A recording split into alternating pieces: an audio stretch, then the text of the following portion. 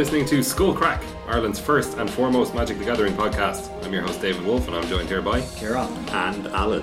And each and every week we bring you all the latest Magic news, as well as our tournament report, and of course our deck of the week.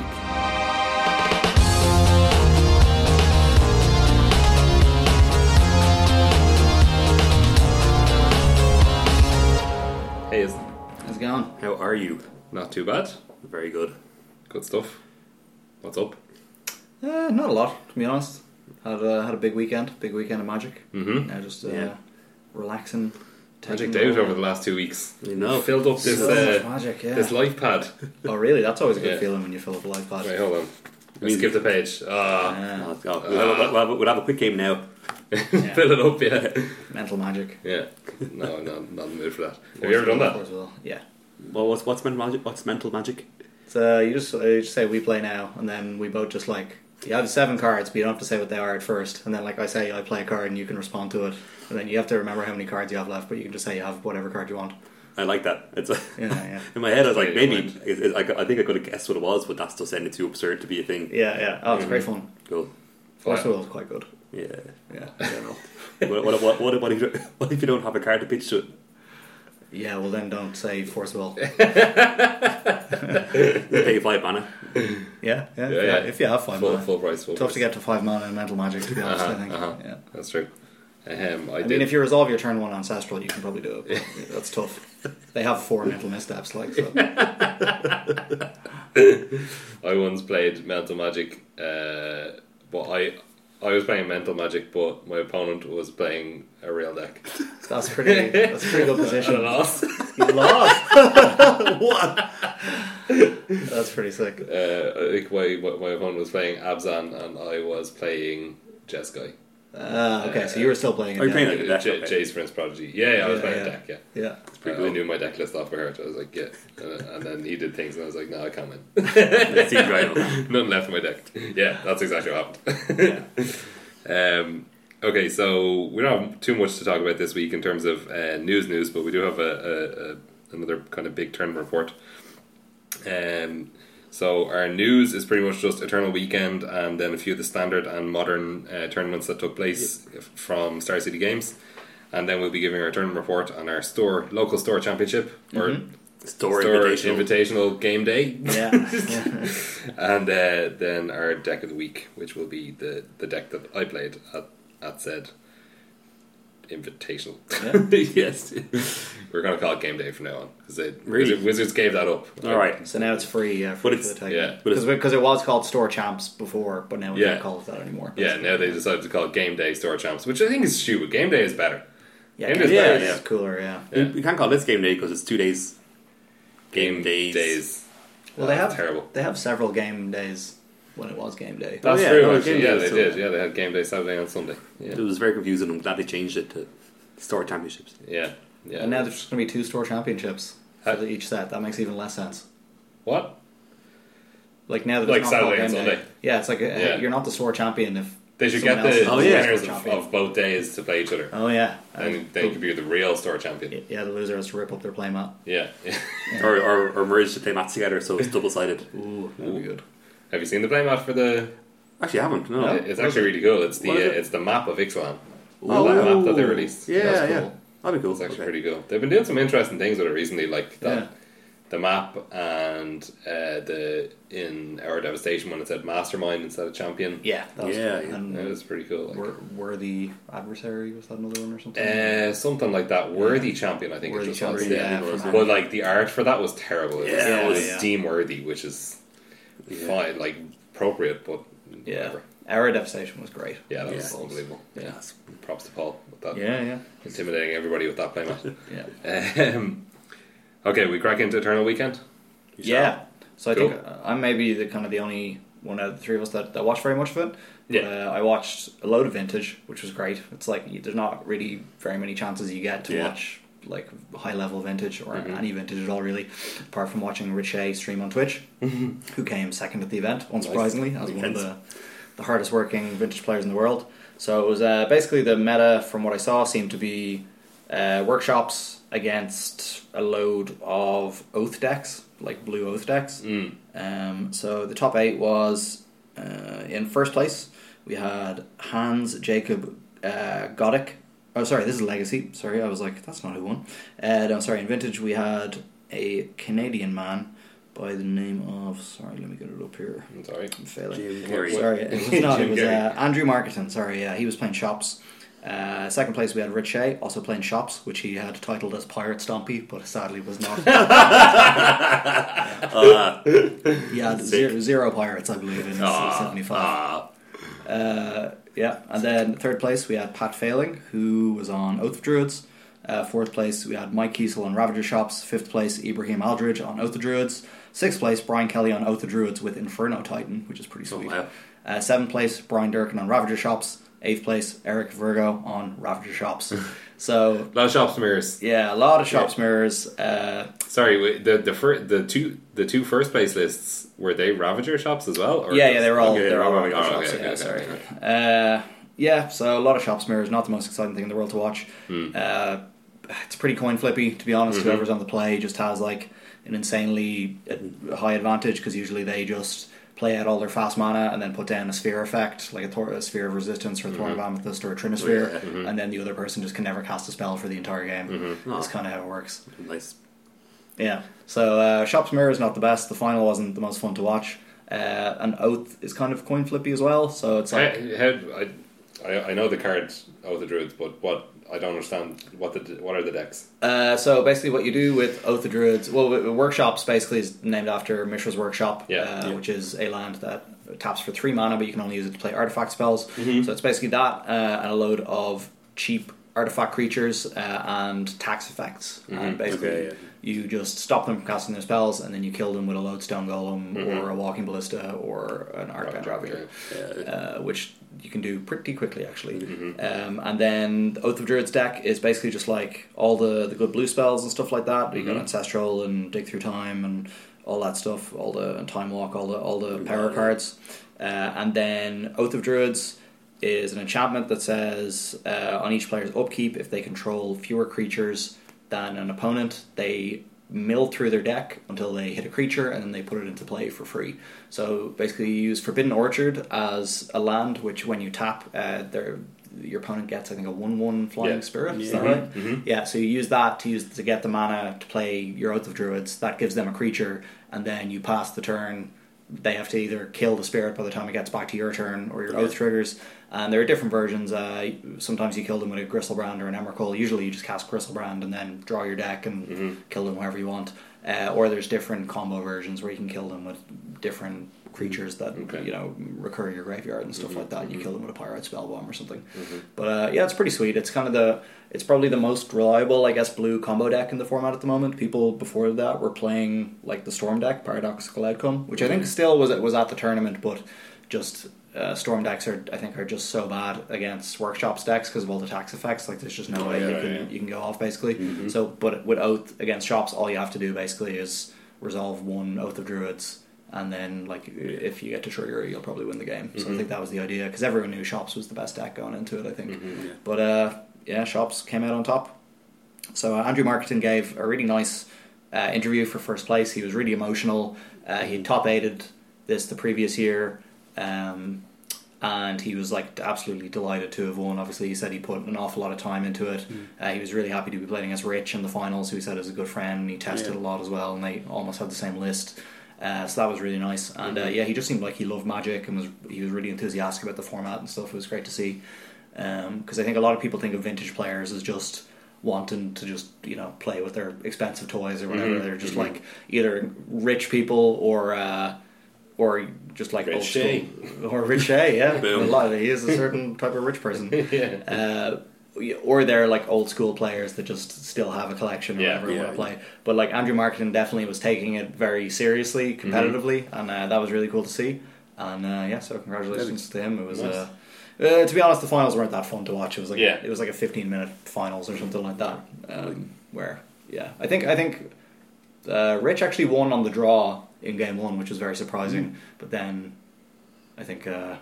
He couldn't take another game after that, unfortunately. And then in Legacy, we had a lot of Delver of Secrets and Deathrite Shaman decks. So, unsurprising if you know the format at all. So, in first place in this one, we had Hans Jacob Godek on Sultai Delver.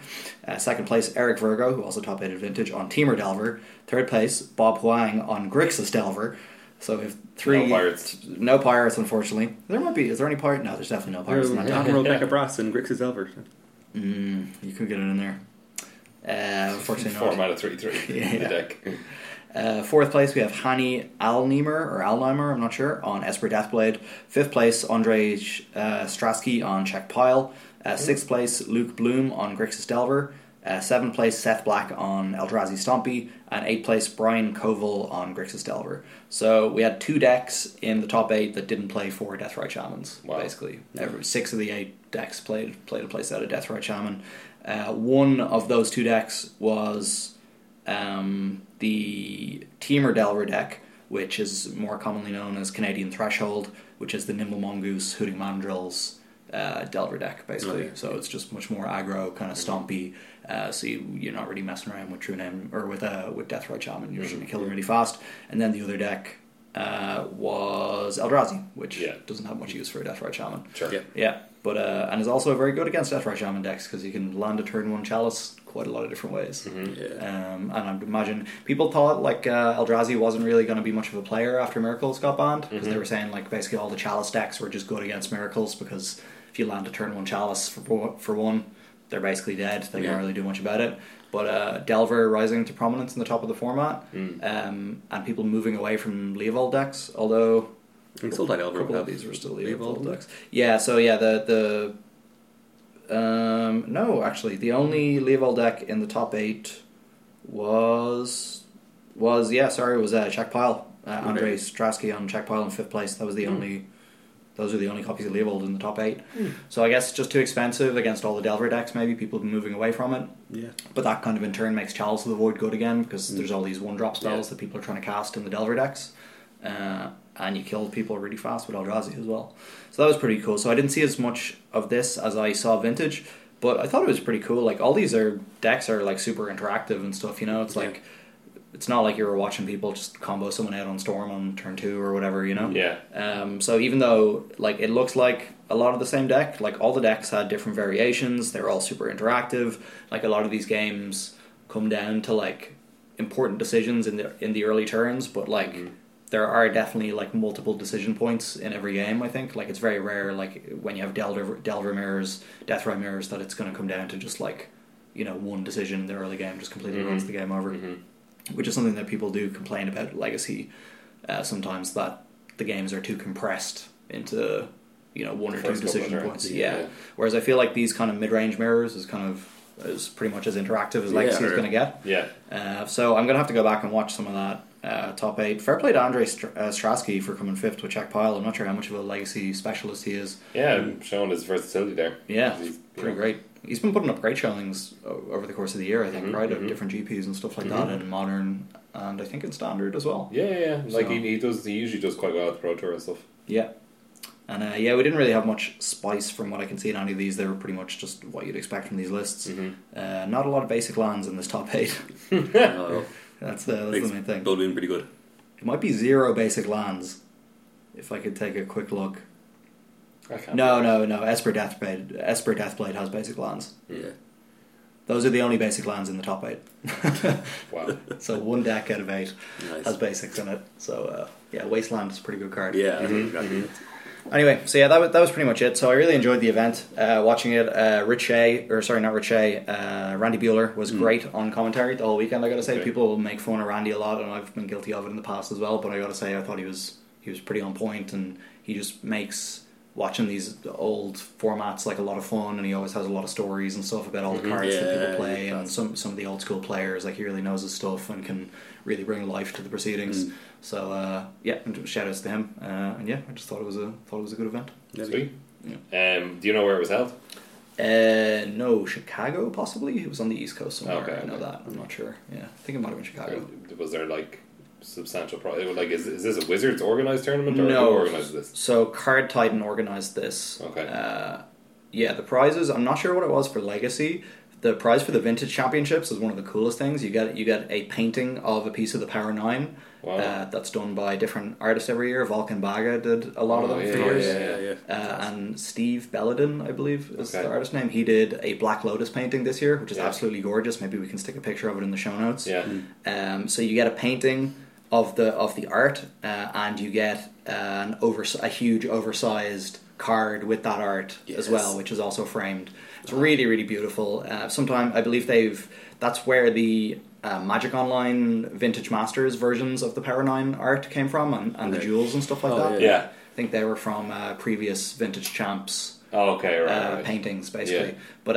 Yeah. But the Vulcan Baga Moxen are amazing. Yeah, they're really cool. And this was a gorgeous, gorgeous Black Lotus as well. And Randy was saying that, I'm not sure what the cash prize is for the tournament, but Randy was saying that previously people have sold these paintings if they didn't want to keep them for 5 digits. Wow, class. So that's a pretty good prize. Yeah. Although only gets you a third of the way back for paying for your vintage deck. So, yeah.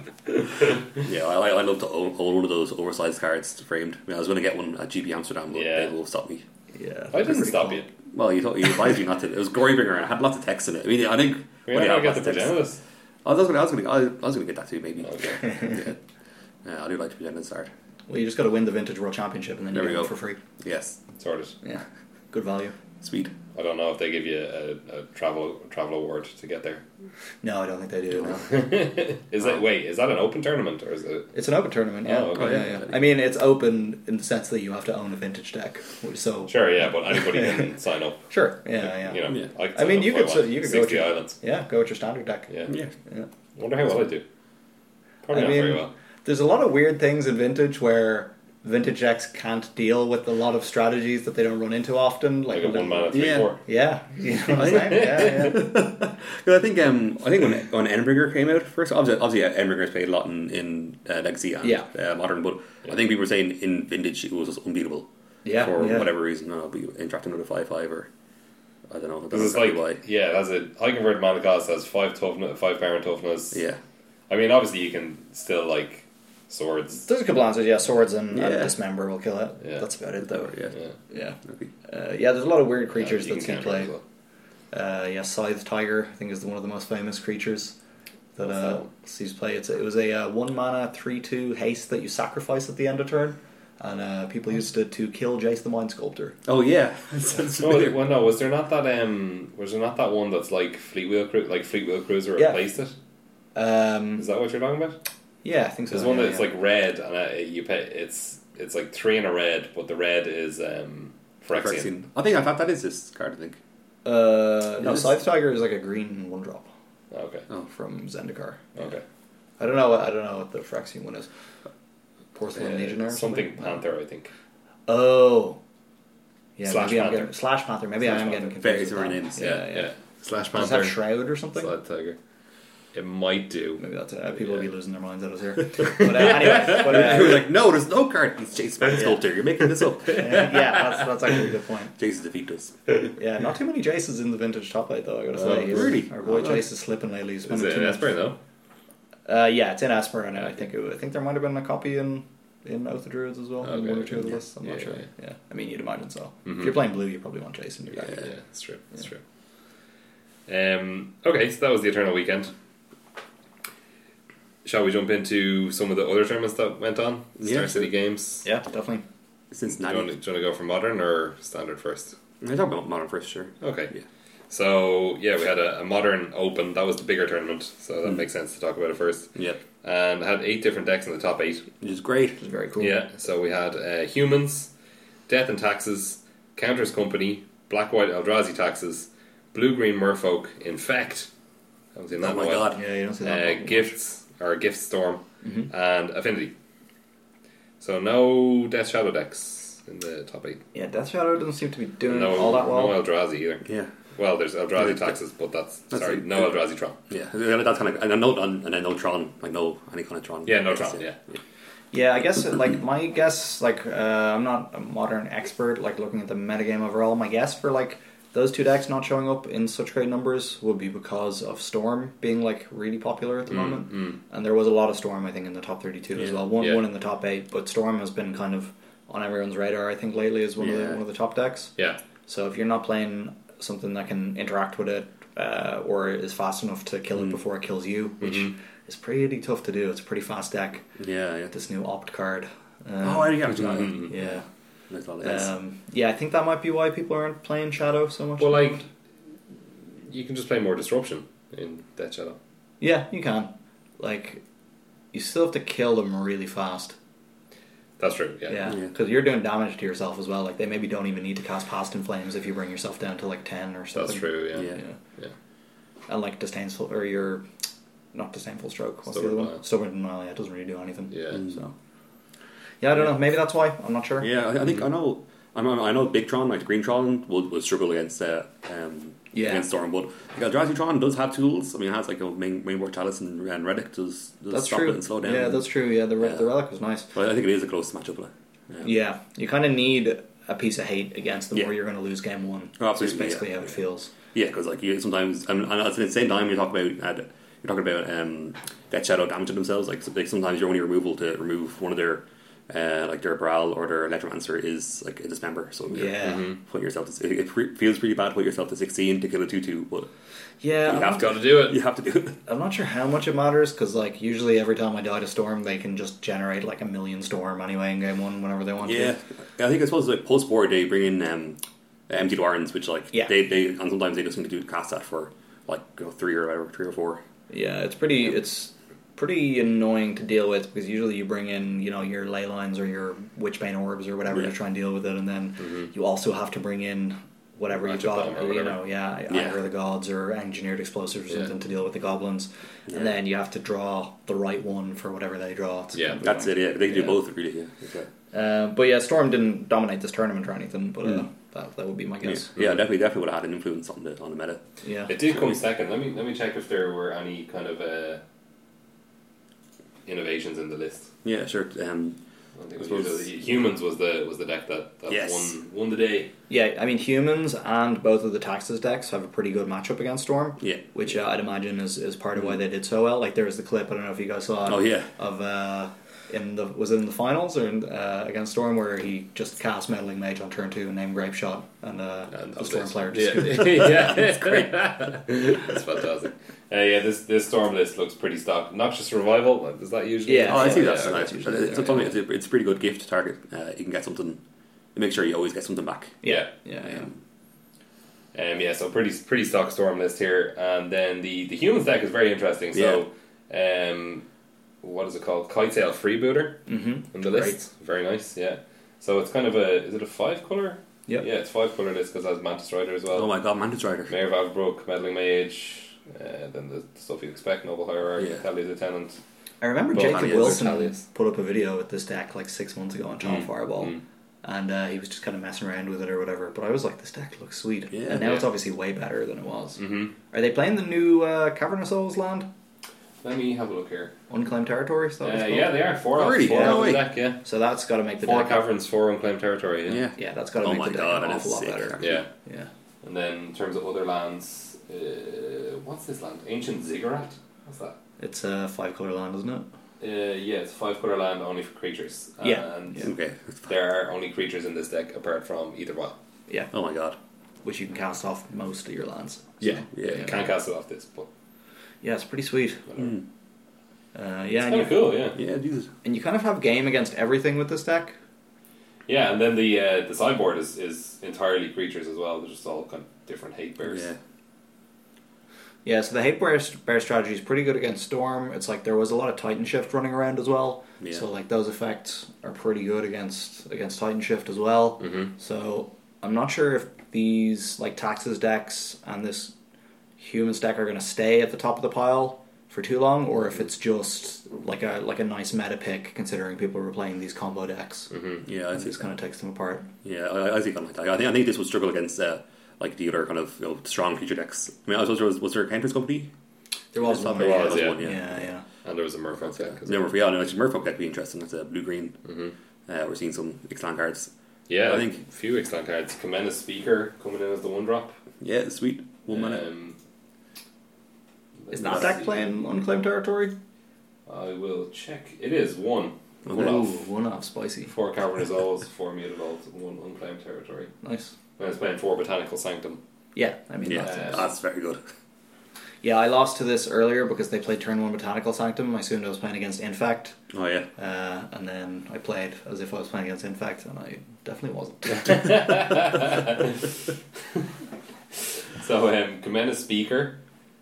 What else do we have here? Merfolk So- Branchwalker. Yeah, so Commander Speaker is the 1 mana 2/2 essentially. Yeah, so it's Yeah. a 1/1 and then it's a 2/2 if you control. It's green for a 1/1 Merfolk and then it becomes a 2/2 if you control an island or another Merfolk. I believe Al named this card perfectly. Damn it!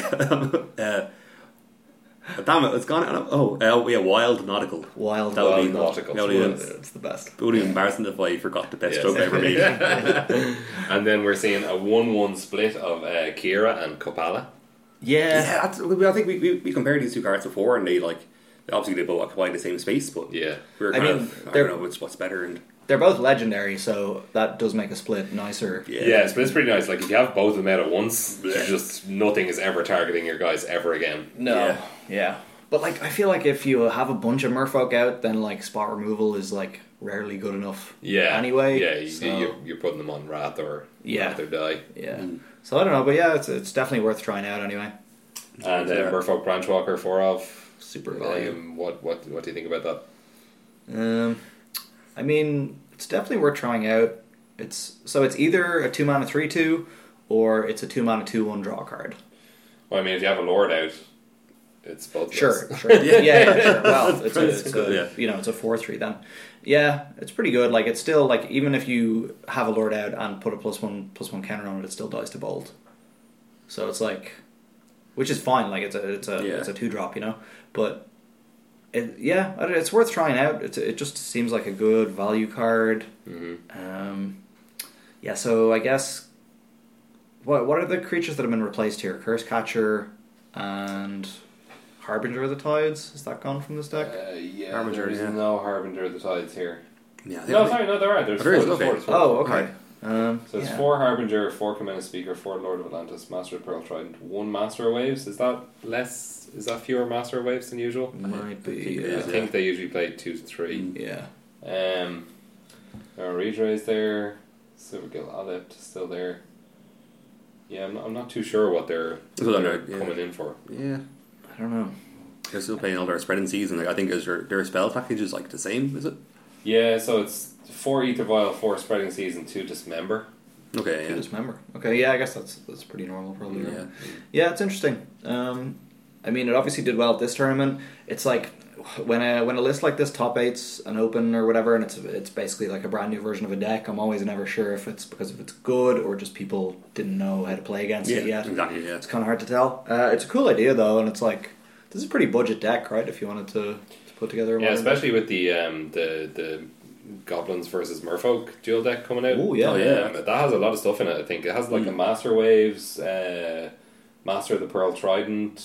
Cool. Pretty sure it has Silvergill Adept or Mara Reedra in it. It has a lot. It has Yeah, a lot yeah. of Merfolk cards. Like if you bought 4 Goblins versus Merfolk, you would basically have a budget modern Merfolk deck. Yeah, it's Like pretty obviously you wouldn't have Ether Vials, which is one of the more expensive parts. But Yeah, Ether Vials yeah. being reprinted in That's Iconic right. Masters. Yeah, it should. Ether Vials should get pretty cheap, I think. After Yeah, Iconic this Masters. deck I think is a good budget option for people. I mean, it already was, I think. I mean, yeah, the Ether Vials made it kind of. Yeah, sure. You know. The Ether Vials made it much more expensive, Yeah. but now that it's Yeah. now it's been reprinted and like even before, I think that like you could justify buying the Ether Vials as well because Yeah. Yeah, the you use other other decks. decks. Yeah. That's enough, I think. Yeah, one thing I was wondering about this when I saw the list initially was why is there no collected company? Yeah, that's an interesting Yeah, thing, yeah. isn't it? Yeah, so from what I saw, I was reading a thread about this on Or Spikes, and basically people were saying that the fact that you just play so many 1 and 2 drops means that like you don't often end up on mana for a collected company. You're not going to hit 2 Yeah. 3 drops Yeah, consistently.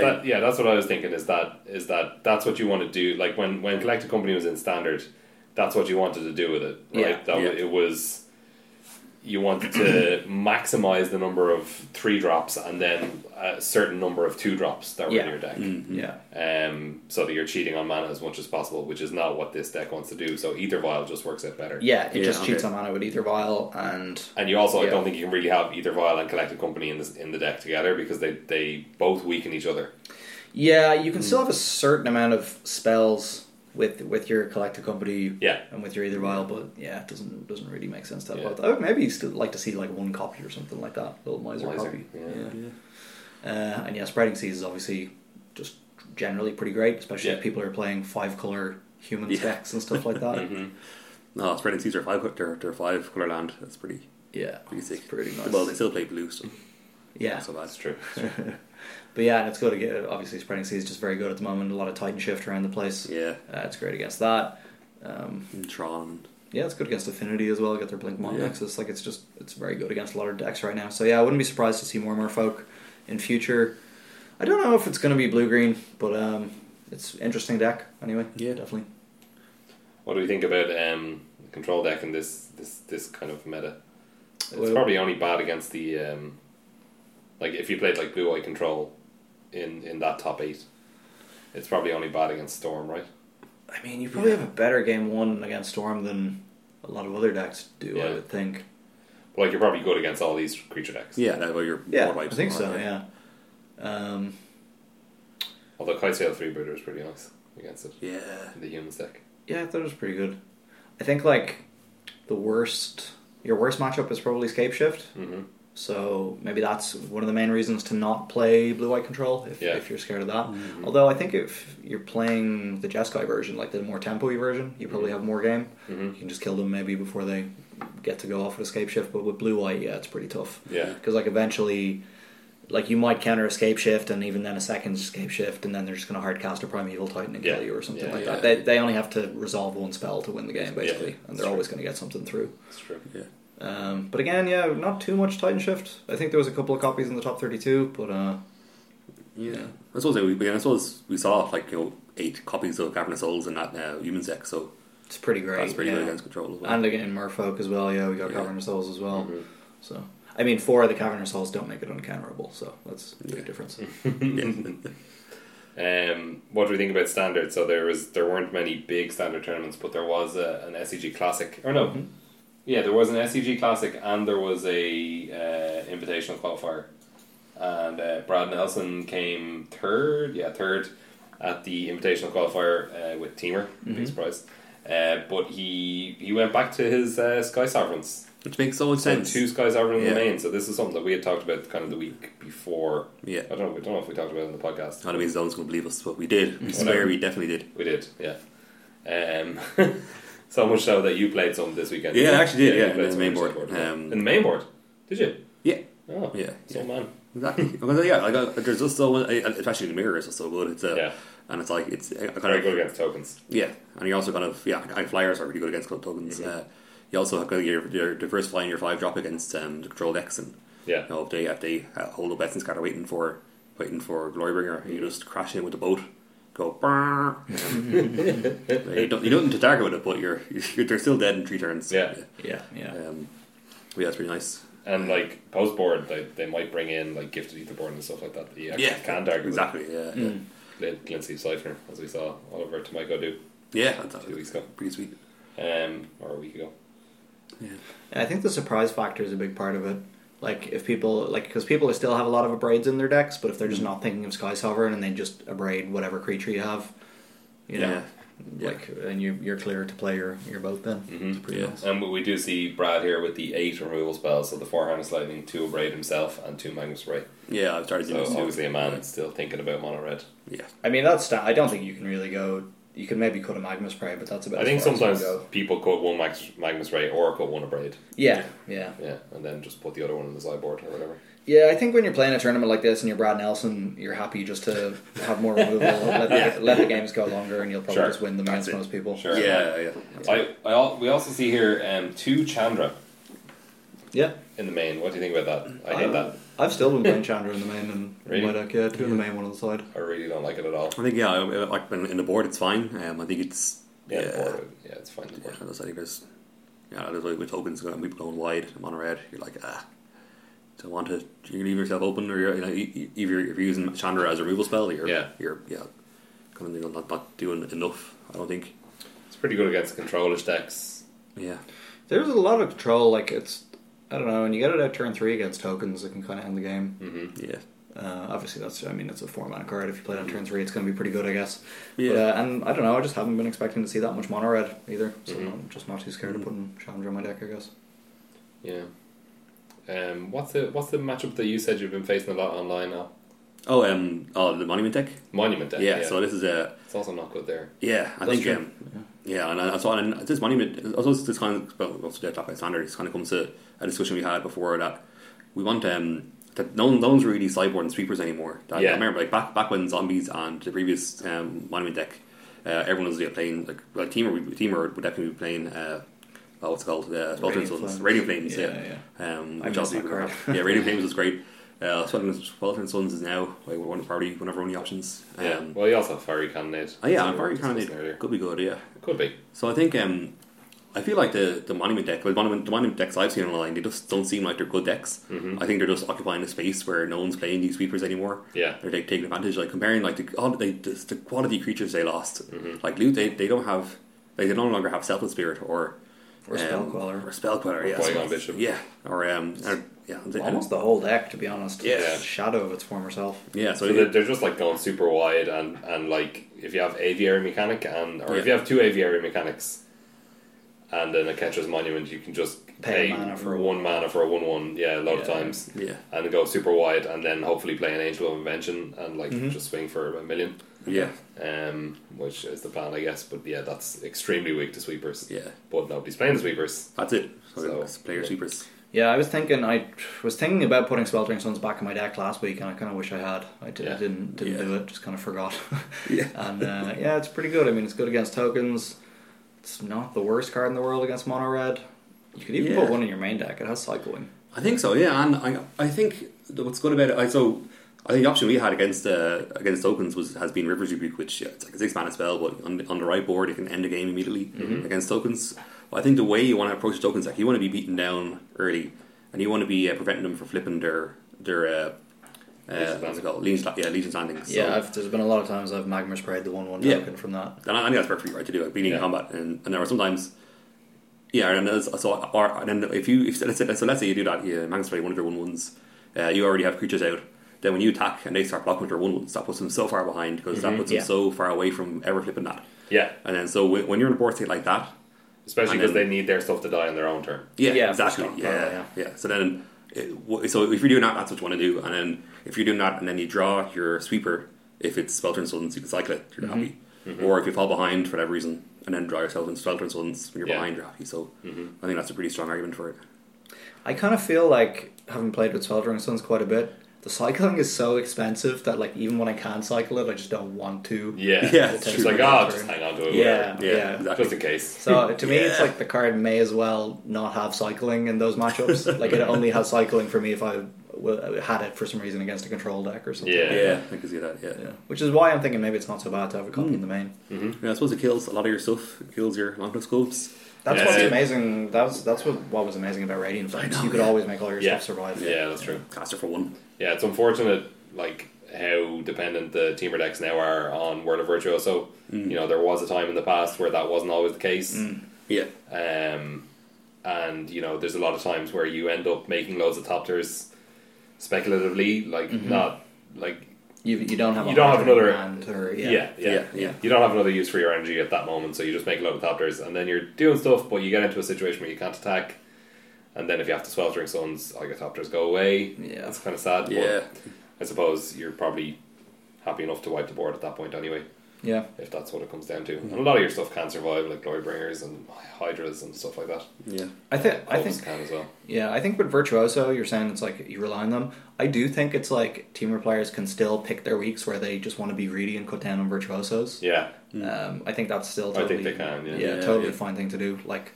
It changes from week to week. The gospel will be to have 4 Virtuosos or 3 Virtuosos, and then people were playing 2 or 1 back a month or 2 ago. So I think you can just make a decision based on your own meta how many Virtuosos you want to play, because that really opens up so many other slots in your deck. Absolutely, for you. Yeah. Sweltering Suns would have been good this past weekend in any of our decks in the Store Championships. Oh my god, there were so many tokens. Yeah, so so many tokens. Kev ran the tables at Standard with this mono white servos deck because nobody had any sweepers. This is it. Yeah. So this mono white Cervos deck, I think he took one loss in standard against McKaylee. Yeah. So we had our store invitational this weekend. So it's fed into it's our local store. It's fed into by 4 sets of 4 leagues across the year. So each time there's a new set released, there's a standard league, a draft league, a sealed league, and a modern league. And the winners of each of those get qualified for the store invitational.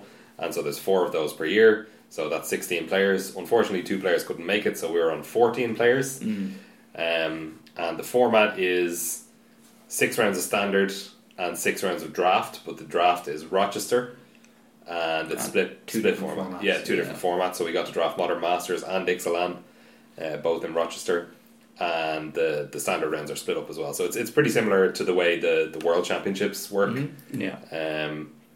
Except it's Rochester draft. Should we explain Rochester draft? Yeah, I think we did before, in the past, but we have. We may as well if we're going to talk about more listeners now. Talk about it. Yeah. So Rochester draft. Everyone has 3 packs in front of them, like a normal draft. You have 8 people in a pod, preferably. But one person opens their booster and places it face up on the table. Yes, lays out all the cards face up on the table in the middle, and then it's their booster. So essentially, they have first pick. They take a card from the booster. Then you go around in order until you get to the 8th player, and people take a pick from the booster as if they were drafting normally. Then player number 8 gets 8th pick and 9th pick, and then it goes back around the original way. Yeah. So basically, as the first picker, you get first pick, but you won't get another pick from that booster. Yeah, you get one of the cards from the booster. Yeah, whereas if you're second pick, you'll get second pick and then the last pick in the booster, and so forth. So it's really, and then after that, the player in C2 opens their booster, and so on, and then pack 2, same as normal draft, it goes the other way around. Yeah. And that also holds true for the order of opening your packs. Yeah. So it goes all the way around to the 8th seat, and then 8th seat opens a booster, and then opens a booster, and it starts going the other way. Yeah. And then back to seed 1 for pack 3. For pack 3. Yeah. And it's timed and called as well. Yeah. Which is quite stressful, to be honest. Yeah. Like it's rough for the judge. Yeah. Especially because it's like it's more of a physical thing than a normal draft. Like everyone has to be leaning over the table and like literally dragging cards to their position. And when you lay out the booster, you have like 30 seconds for review, and everybody has to be completely silent because you can't like communicate with people. I want that one. Yeah, none of that stuff. No. But it's a really fun draft format because it's very interesting because it's all public information. Yeah. So generally the idea is go into something early and get out of everyone's way. Yeah. You can have extreme cooperation, unlike in a normal draft. Yeah. And it's also very, very visible when you hate pick something from somebody, which is hilarious. I did that and it was great. Yeah, I did it twice. Yes. It's generally not something that you should do, but like I did it twice in Ixalan. I didn't do it at all in Modern Masters, but I did it twice in Ixalan because you know the way some of the packs get where there's just nothing left in the pack. Yeah. And it's just like, I don't want this person to have this super powerful card. It does happen in Ixalan probably more than any other format, I think, recently, probably. Like, I hate picked a Call to the Feast from the Black White Vampires player, and I hate picked a Kopala from the Grey Merfolk player. So I think those were reasonably reasonable hate picks. Yeah, I hate picked Burning Sun's Avatar from the Green Red Dinosaurs player. Yeah, that's one of the best cards in the set for that. I had a Vine Shaper Mystic taken from you, which wasn't that bad. Vine Shaper Mystic is very good. Yeah, it is very good. I had one already, so can't be too sad. No. But yeah, so Rochester Draft was really fun for both formats. I loved getting to draft Modern Masters 2017 again. Yeah, awesome. Yeah. So it's like, people say it's not as good as the first Modern Masters format, but I think it's brilliant fun. I don't know. Yeah. So it was very interesting to start off with. I was didn't really know how Rochester Draft of this format was going to go, because like usually what I try and do when I draft Modern Masters 2017 is just, for the first while, just prioritize fixing really highly, and then just take whatever the most powerful card that I see is. If there's, if I think it's worth taking over fixing. But in this format, it was like, because I feel like you have to signal strongly, I felt like you weren't going to be able to put together like a 4 or 5 color nonsense deck quite as easily. Yeah, because people will be taking all the good cards. Yeah, and then if everyone tries to do that, everyone just ends up wrecks, with an unplayable deck. Yeah. So I kind of treated it more like a traditional draft than I normally would with a Masters set. Which I'm not sure if that was correct, to be honest, but it certainly put me in a lane. And as you say, everyone gets out of your way once they know what you're doing. 'Cause it's just in both players' benefit to do that. Yeah. So yeah, it was good. So I ended up drafting for the first time ever in Modern Masters 2017. I drafted Black Red Aggro. I thought my deck was really sick, to be honest, but I didn't do very well with it. It's definitely like the deck I knew going in wasn't at the power level of the kind of nonsense you can do in the other colours, like the really powerful stuff you can do, like flickering Dinrova horrors and stuff like that. Didn't get to do any of that sweet stuff, but I just thought, like, if I'm the only aggro player, it should turn out pretty well. But I just didn't quite get there, I guess. But it was a very interesting experience to draft. Like, I wouldn't have gone in on Black Red Aggro probably in a normal... Like, I early picked a Thunderous Wrath, and then I think I got a Goblin Guide 3rd or 4th pick after that. And I went, well, if no one's interested, I'll go for it. Then I got past Hellrider, and then a second Goblin Guide, and then I opened a Zealous Conscripts, and I was like, okay, this deck is very good. Pretty nuts. Yeah, I mean, it's nuts in any deck is the thing. It doesn't necessarily have to be an aggro deck, but I still thought it's got to be pretty good. And it's like, I probably would have just passed the Goblin Guide in a normal draft, but like when you can see that people clearly aren't interested in it, like at the table, and like it's much more of a strong signal when you can see the whole pack and what people are taking. You know what I mean? Because I can see they're not taking other aggro cards over a Goblin Guide or whatever. So you're like, oh, this is wide open for me. I can do this. So even though I knew it's kind of a weaker archetype, that's why I went for it, which is something that I probably wouldn't do in a normal draft. So well, you have your opportunity there to have the sickest version of that. Exactly. Which I think you kind of like 2 Goblin Guides. Yeah, 2 Goblin Guides. I had like 5 red rares in my deck or something like that. So Spike Jesters. I had 3 Spiked Jesters. Wow. Yeah. I went for the Dinrova Horror plan, sitting here with my foil Dinrova Horror in my hands. Beautiful, so sweet. I had 3 in my deck. Oh my god! 2 Mist Meadow Witches, 2 Momentary Blinks, a Ghostly Flicker. It was wonderful. You got the first one so late as well. Yeah, really, like 5th or 6th pick. Yeah. I was like, this is mine. Yeah. I think I first picked a Mist Meadow Witch or something like that, or maybe second picked a Mist Meadow Witch. I don't remember. So that was. I think I had taken some off-color dual lands and a couple of red cards at that point, and I felt like I just had to let the Dinrova Horror go by. So the problem with my deck was the mana. So I had like some dual lands, but I had no signets. So that was a huge problem for my deck. So I ended up going 1-2 with the deck, which was very sad. I went 1-2 as well. Yeah. I also went 1-2, and I also went with a Dinrova Horror plan. I was kind of like banned. But did you have 3? No, I had 1. I splashed for 1. I was banned. There was one more opened in our draft as well. Really, 4 in one pod. It was crazy. God. And 3 Mist Meadow Witches. Yeah, actually, so I think I think the guy opposite me on the table was also drafting kind of the flicker kind of deck, which then I think there's like a Mist Meadow Witch that kind of he took. That would have been so speak my deck. But my deck was pretty cool. I had a Blade Splicer and then flicker cards and some populate cards and Dinrova Horror, and I actually went with the plan you said, Kieran. I actually did pick. I started off as prioritizing mana fixing, and then once it was apparent what the person to my right was in, then I kind of opened up the way, and then got past Dinrova Horror. I was like, nice. It's very interesting, because like, just as I say, like normally in a Modern Masters draft, I would just be full nonsense, just taking whatever the best card is, every single pick, and like this heavily incentivizes you not to do that. I just think of it as cube when I'm drafting it normally. I had one in the pack that I opened where I got the first pick from it. There was an Azorius signet in there that I should have taken to make my deck good. I think it would have made my deck significantly better. But unfortunately there was also a Scalding Tarn. So I took that. I mean, it's pretty good in your deck, I'm sure. I did not play it in my deck. No, you didn't play it? No. Why not?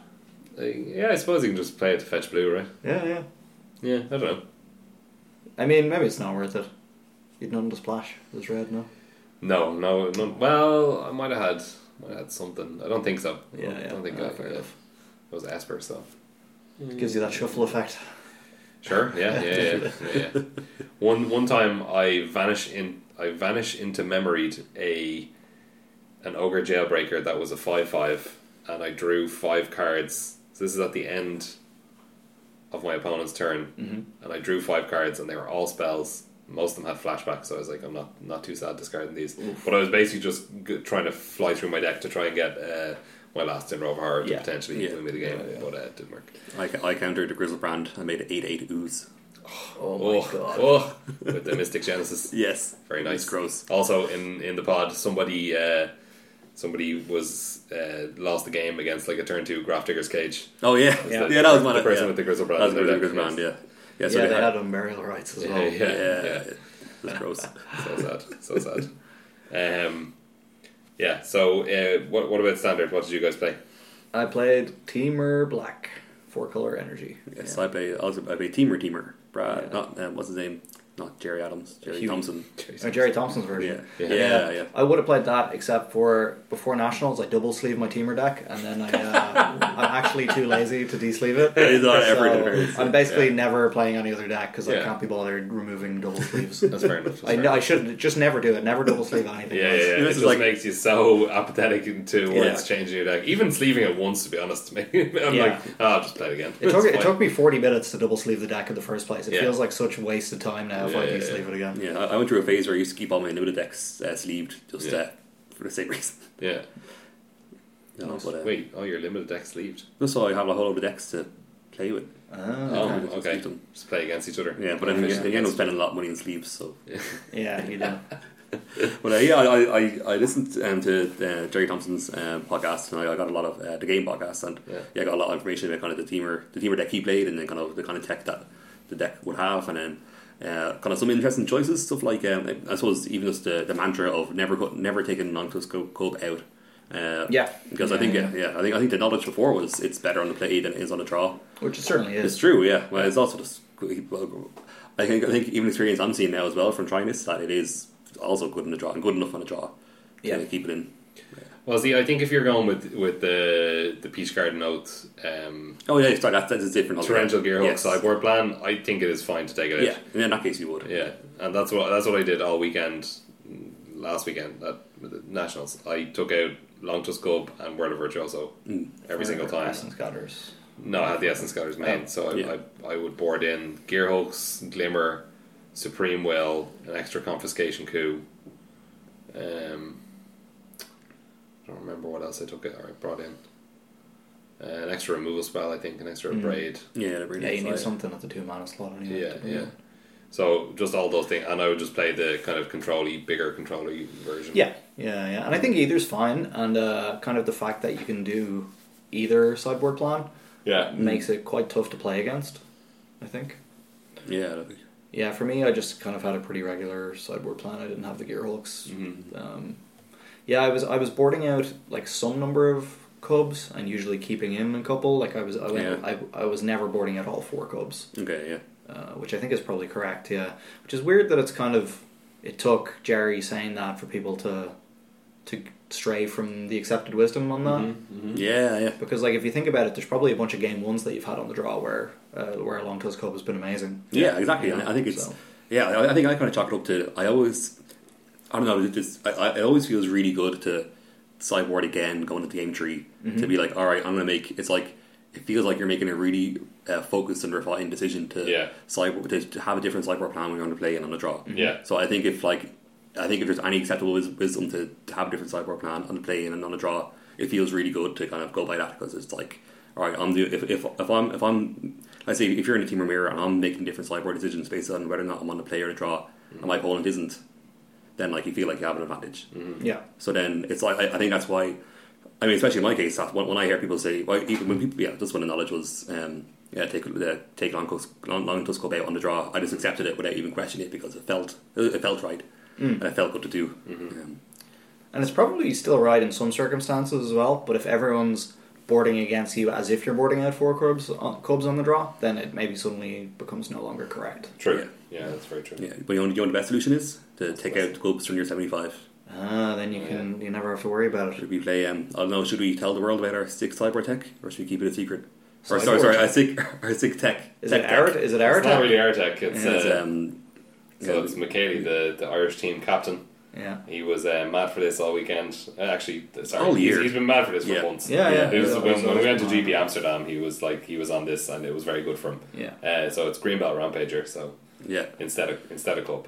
Yeah, and I think because Cub wins so many games, for a long time I didn't believe him. Then I just recently I started trying to Rampager myself. Yeah. And I just like it so much. Yeah. So like, Longtusk Cup is Tarmogoyf, right? Yeah, but Tarmogoyf is a 3-4 sometimes, and Greenbelt Longtusk Club is never a 3-4. Greenbelt Amateur is a green 4. It's always a green 4, a 3-4. Green 4. It is a green 4. Yeah. I still don't know how much I like it, but it is kind of mad. Some of the turns you have with it can be absolutely insane. Yeah, exactly. Yeah. Unbelievable. Yeah, stuff like turn 2, you Magma Spray, their 2-drop, and then play 3-4. Yeah. If you manage to tune turn 1. Yeah. Or stuff like on turn 4, you Rogue Refiner and then play 3-4. Yeah. Yeah. So there's just things that you can't do with Cub. Yeah, exactly. And like the body is very respectable. Yeah. It's decent against mono red. It can't be Earthshaker Kenrid. Yeah, sure. That's true. It can be Yeah, Ankrop yeah. Crasher, but so can Longtusk Cup. It can be Fatal Push, but so can Longtusk Cup. Yeah. Yeah. And it's like when Longtusk Club evades like a braid, or say it's like Longtusk Club can evade. It's a difficult sentence. It can evade a braid. Indeed. Whereas the elephant always does. Yes. And it's like I don't like and the same way for what's it called, the black 3 damage spell. As an extraction. Yeah, that's extraction. So That's so Yeah. yeah, so it's like so obviously they both die. The removal that kills both of them. Yeah. But there's more things. Yeah, and Wisdom right there. Insightful comment. yeah, The game with 2 halves. You got to spend an energy as well with Harness Lightning. Yeah. Big deal. Sure. Yeah. So. Yeah. I think there's definitely something there, and then there's also the charter course, which again was mentioned on the game podcast, and they were kind of flip flopping on that. But McKaylee played it this weekend, and he said it was quite good for him all the time. Very easy to board out. Yeah. What were those in place of? I believe they're in like the flex spots of like Essence Scatter. Yeah. In their decks. Which would be what? I'm not too sure. Chandra. I think maybe I yeah. did Chandra actually. Okay, Yeah. Yeah, I don't think he had. I believe he had Chandra in his sideboard. Yeah, I Yeah. could see that then. Yeah, playing instead of Chandra and Yeah. if you're playing Chandra. Yeah, okay. I do like charter course. Yeah. It's pretty. Even the fail case is decent as well. I mean, it's fine. I asked Michaeli and he said Tormenting he never had to discard one with it all weekend. I saw him do it. Oh, you So, did? yeah. Okay. Well, this was on Saturday night. Okay. Yeah. He did it in the finals, I believe. Yeah, Okay. yeah, especially wherever it goes. So it's so easy to make an attack that, and then as well, like I suppose with Longtusk Club, it's easy to attack into their creature and make it not look suspicious. Yeah. And as well, I think they can get blown out. Yeah. That like if you attack your 2/2 and they're 4/4, they're like, oh, I'm not going to block. They could harness lightning something else and bump it. Whereas you do that, maybe all you wanted to do was charter It was course. trigger raid. Yeah, true. And with Thopters, obviously, it's insanely easy to trigger. Exactly. So, Yeah. Yes. And then Very Glorybringer. true. Very true. Well, speaking of sick, Glorybringer plays. I online I tried Nissa Steward of Elements, which is I almost said Elements. Steward of Elements. Steward of Elephants. She can In make this elements. case, she is, yeah. She's pretty good with Greenbelt Rampager, actually. Yeah. 0 and just put it into play. Yeah, and bounce into your hand. Yeah. Well, so I think so. The argument for Nissa is you bring it in when there's like you bring it against a control deck or a deck where you want another kind of clock that's not just your attacking creatures. And it's you can kind of sneak it under removal. You can play it because it's so flexible when you can play it. Also, you can bait out removal with a big creature and play it for 3. But yeah, so it's like what I did. I played it for 3. No, sorry, I played it on turn 3 as it came in 1 with loyalty, ticked it up. Goes up to 3. 2. The next turn I scryed again, went up to 5. I just 2 Glorybringers on top of my deck, so I left them there. And then turn 5, I played out 2 Glorybringers. Nice. So, but obviously that never happens. It probably will never happen again. But I think that's just. I think it's because Teamer's deck that really eventually just relies on its top deck. Yeah. So having a way to. You can also do things like leave a land on top and then put the land into play with Nissa. Yeah. On like, so what on turn? You can have your Glorybringer on turn 4. Like, Yeah. if you play the Nissa on turn 3 and there's a land on top and you have a Glorybringer in your hand and a land in hand, then you can do that. It's pretty good. It's pretty nice. Yeah, I haven't tried the card, but I could see it being good. Yeah. Do you want to talk about your records or your games? No, I don't want to talk about my records. You can. I can be actually. Yeah, that's right. I was doing very poorly in day one, and then I was pretty close to the bottom, but I just played it out. Yeah, I ended up eking my way into the top 8, but it was the actual Swiss ended with a cut to top 4. Mm-hmm. But prizes were determined by top 8, so that was still a nice achievement to have. Mm-hmm. So top 8 get the John Avon playmats. Yeah. So we're going to draft them. Yes. So we get to pick them in order. I got to listen to the. I have to listen to the limited resources first, which are set review before I go into that draft. John Avon playmats set review. What's the first pick? It's Forest. I think it's Island. I already bought Forest, so the second pick. First pick is Island. Yeah, I don't like the Island. Oh, I like this one. Come on. It's Forest. Forest is so good. Yeah. No. Island is second though. Then Men is third. I think. I have Island. Island first by a lot. Maybe Forest second. Oh my god. Oh, what is wrong with you? I might actually put Mountain above Forest. Oh my god. I think it's close but clear. Oh, is that right? So I suppose we kind of move into the deck of the week territory when we talk about my deck. So we can talk about the makeup of the tournament as well. So we had a few teamer players. We had a couple of Sultai players. Mm-hmm. We had a Jund Pummeler list. Oh, I lost to that. Yeah. We had 2 Abzan tokens. We had a blue-white cycling Drakehaven deck. Yep. We had mono-white servos, as we mentioned before. And I think that's it. Apart from so my deck was black-red artifact aggro. So I kind of tested out the mono-black deck on last week standard, and I did pretty well with it. So I was happy with that. But I thought what this deck really needs is a Hazoret. Mm-hmm. So I thought it was worth it to put the black in there the red in there for Hazoret and Unlicensed, because they really put it like over the edge. Yeah, and Beaumont Courier. And Beaumont Courier, which is unbelievable. And Pia. Pia is very good also. All these great red cards. Yeah. So you just get so the deck, the way the deck worked out in the end was like 4 Beaumont Courier, 4 Dread Wanderer, 4 Scrappy Scrounger, a couple of Pia, 4 Hazoret, 4 Heart of Kieran, Aethersphere Harvester, and then like Fatal Push Unlicensed, and then the real all-star That's why you forgot it. was Dund Operative, which is a 1 and a black for a 2/2 that gets +1/+0 and Death Touch if you control an artifact. Was a very high pick in Triple Kaladesh for me. Oh, yeah. It's a good card. That's It's actually very really good. If you have an artifact out, it just attacks for like mad. It also crews very well, obviously, if you have Heart of Kieran. Yeah, pretty bad against Magma Spray. Quite bad against the whole deck is bad. Well, Heart of Kieran's not bad against Magma Spray. The rest of the deck is not Hazard. So I just wanted to be on a proactive deck this weekend, and I loved it. Yeah, it was great. I also had 1 loss in Standard. That was to Kev on the mono white servos deck, and he beat me in the top 4 as well. So props to him. He did really well all weekend. He got to the finals and then was beaten by the evil German, as Jer called Michele. So I was considering this as I was thinking about when I was watching the finals. I was thinking about our Saturday morning cartoon. Oh yeah. What's it called again? Manadorks. Manadorks. That's a great name. Yeah, it's a great name. Best part of it, some would say. Yeah.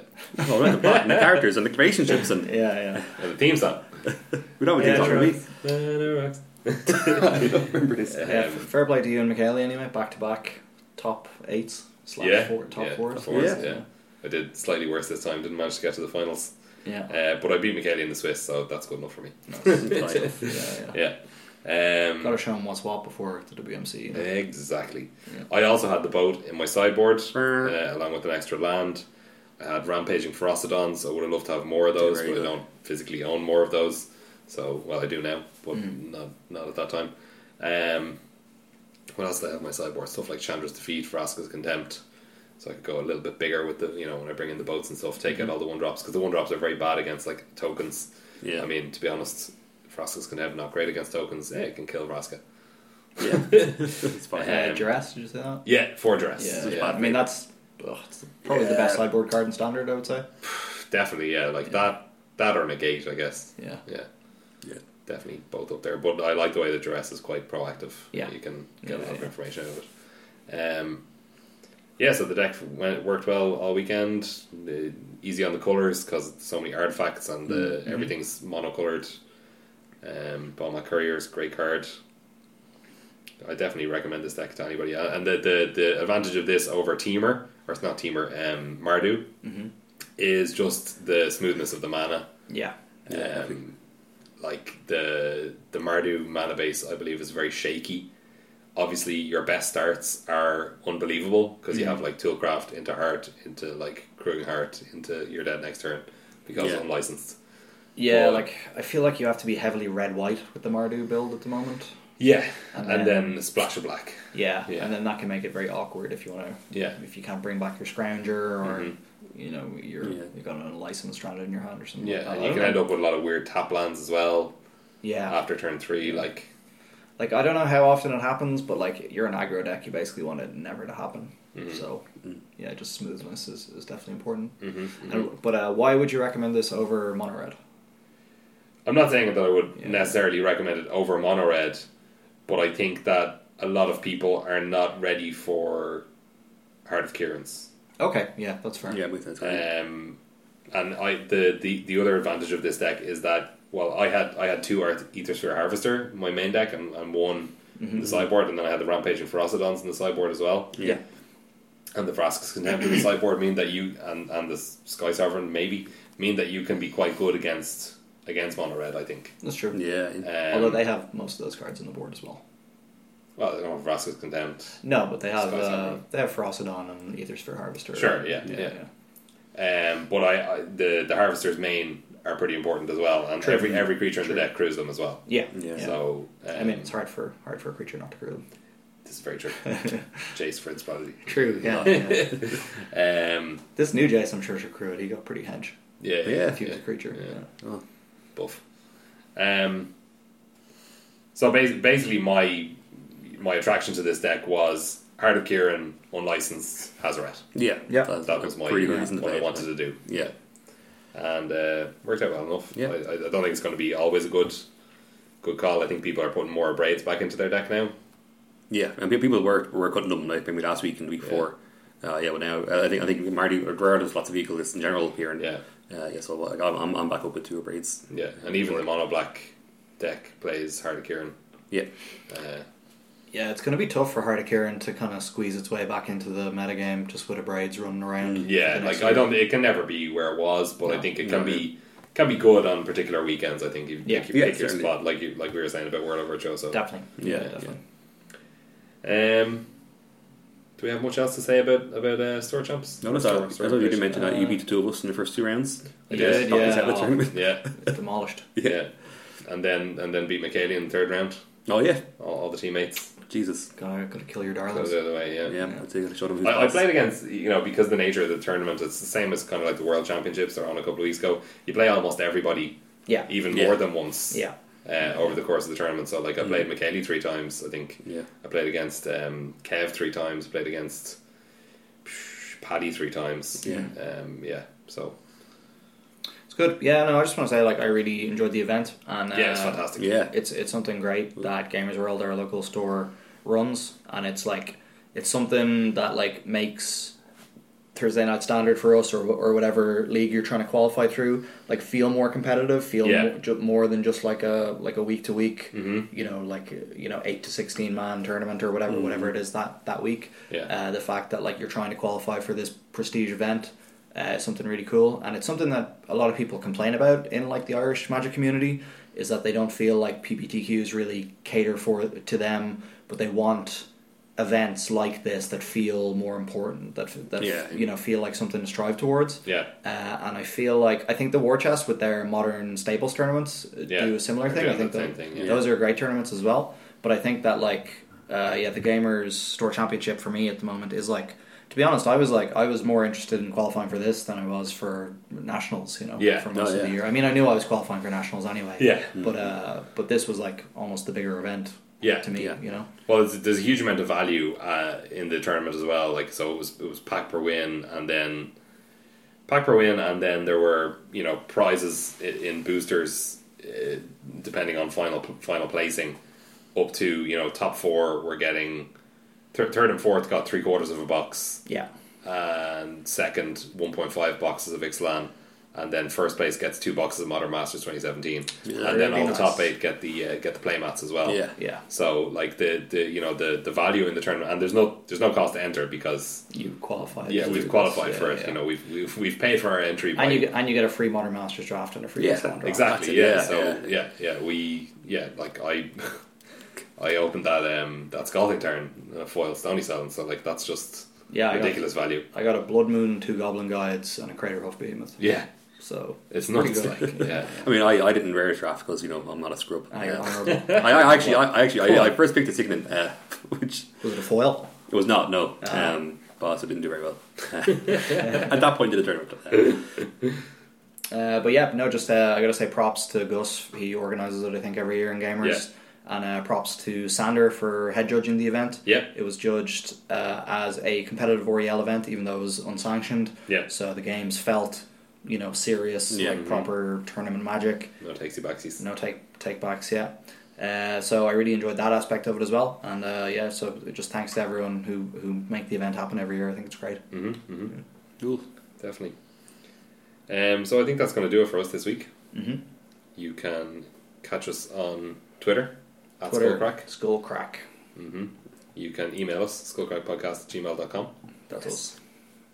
You should follow that up with please do. Yeah. That is also Yeah, us. do give us an email if you have a list you want us to discuss on the show or whatever. Yeah. Well, if you're listening, we'll pretty much talk about anything. So. Yeah, exactly. Yeah. Love looking at brews. Yeah.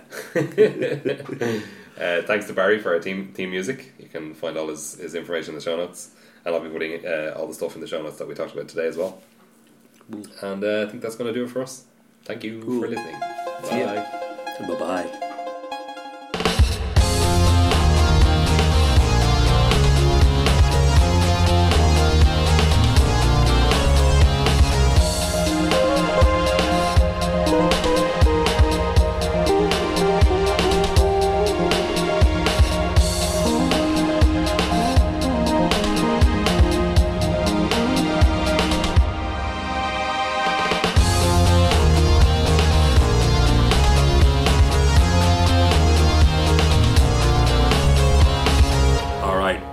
Last week on Extra Turns, we had an interview between myself and Mr. David Wolf after his victory.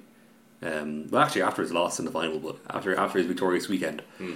So it was, as you may notice, my voice was very grovelly because I was out drinking the night before. in the background, we were being called for a PPTQ, and so I was listening back to this.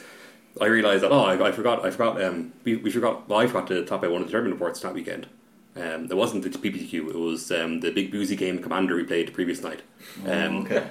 So this is a completely impromptu game. It was after Thomas Ralph's table quiz. We had like a pint or two in the bar. I was about to go home, but then I saw 5 lads sit down to play Commander. And now this is going to be some life advice. Right. Well, some general advice for Magic players is that there's been so many times in my life where I've said, God, I wish I had my Commander deck with me. But there's been no times in my life where I've been like, oh, why did I bring this Commander deck out with me? So just bring a Commander deck out wherever you go. You never know. Yeah, I just sat down and... I mean, obviously when you go to a Nationals Magic tournament, you probably have a higher chance of playing Commander than any other weekend. Yeah, that's true. That's true. If you're climbing Mount Everest, your Sherpa might be into it, but... Yeah, exactly. So... so obviously a 5-person Commander game is going to be pretty messy, especially when people are pretty drunk and there's booze flying everywhere. So I sat down to make it 6. It made it very difficult. So I'm not a big Commander player, so I'm going to need your help in trying to recall some details. I'm also pretty drunk at the time, so I'm going to need. Well, you probably won't be able to help me, but I'm going to forget some details. So apologies. Fair enough. Apologies to the Black Hat Games guys from Kilkenny if I get your names wrong or your decks wrong. So I sat there. So I was playing Joyra the Gitu, which is Joyra. It's the suspend commander. You play lots of really stupidly expensive spells and suspend them. Yeah. So directly after me was Tom. He was on Kess. Kess was a Grixis commander from the Wizards. This kind of deck. So it's a kind of casting stuff from graveyards. Pretty cool Grixis stuff. Beside him was a guy on Atraxa. That's what's it called, Proliferate. Yeah, the Proliferate deck, so lots of stuff with counters and things.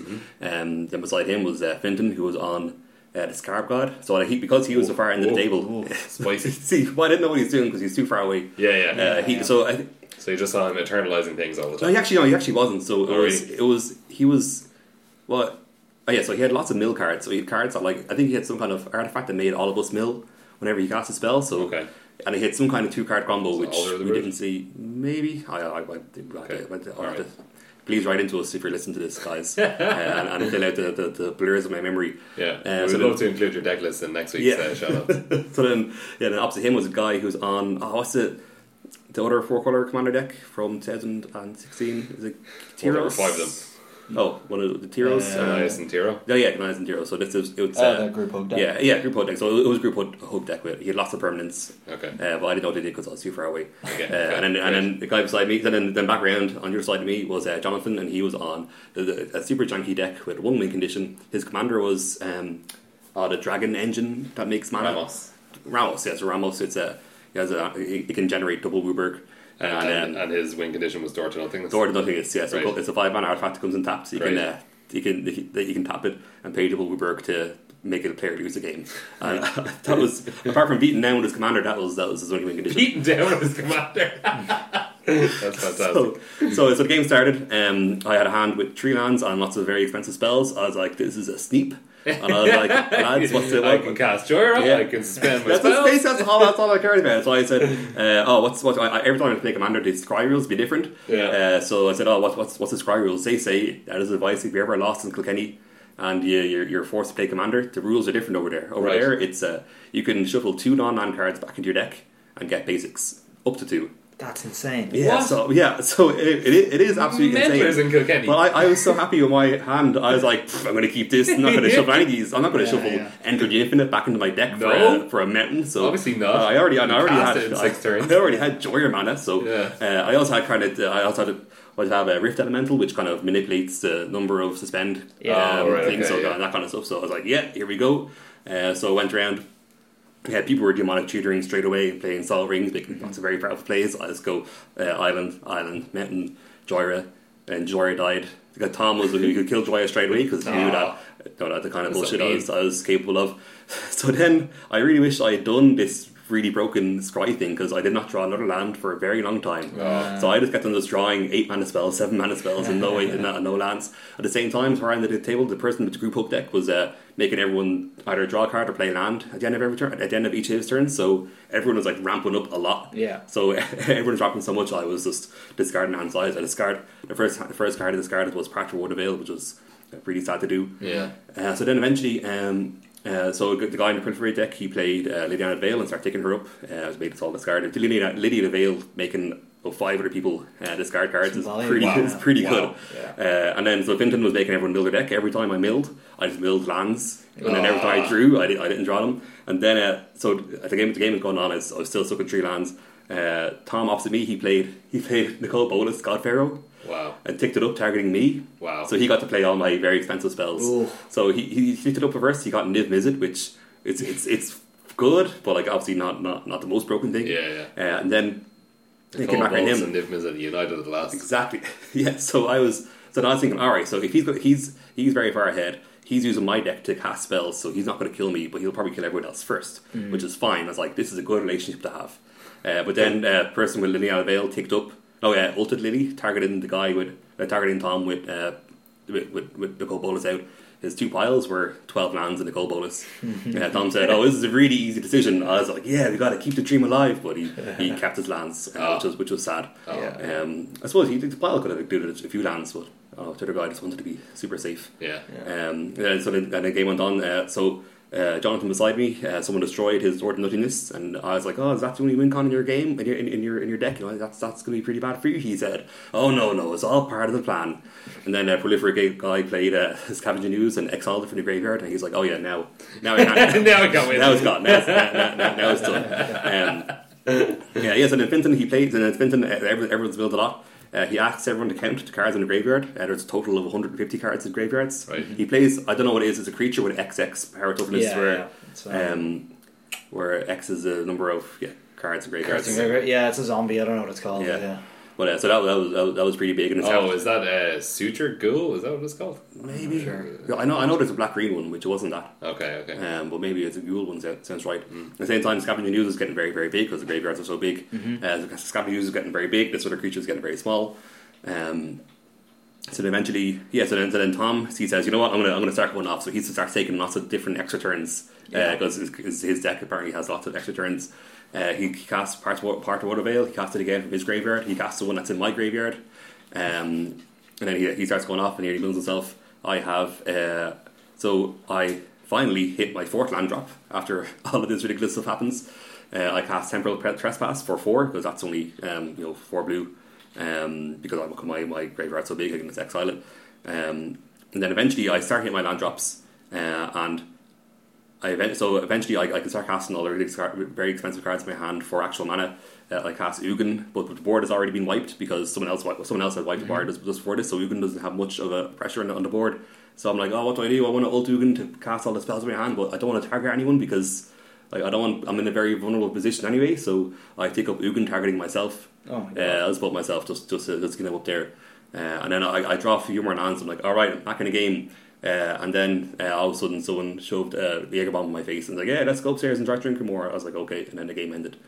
So that is the least satisfying ending. I to know, the story it's it. possible. Wow. I felt like there could have been I hit my 7 land drop, and then that was the end of the game. I've just got to apologise to the viewers. No, it's. I feel like I should follow it up with another story, but it's getting late.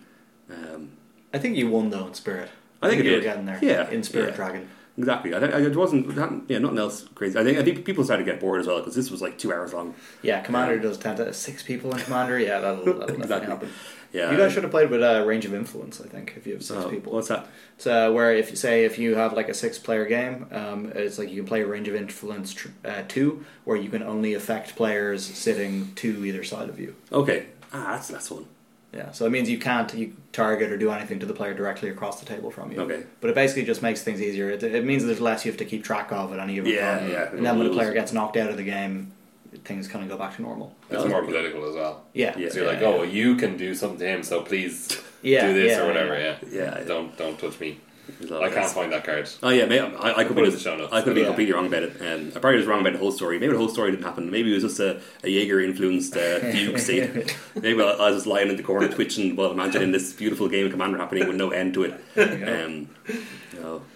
Yeah, but I'll Fair play for getting up and coming into the PPT. Exactly. Yeah, Well I done. scrubbed out of that as well. I did not, so more power to you. I like the PPQ was I played Chandra with 4 lands out, or 4 other lands out. Take her up, got Glorybringer. I was like, can't cast this. But then followed it up with a Land of Shame. You gotta do worst. it. I know. You gotta It's do like Anyway, that's probably a good note to end on. it. Yeah. no, yeah. All right. Okay, Bye. see you guys. Bye bye.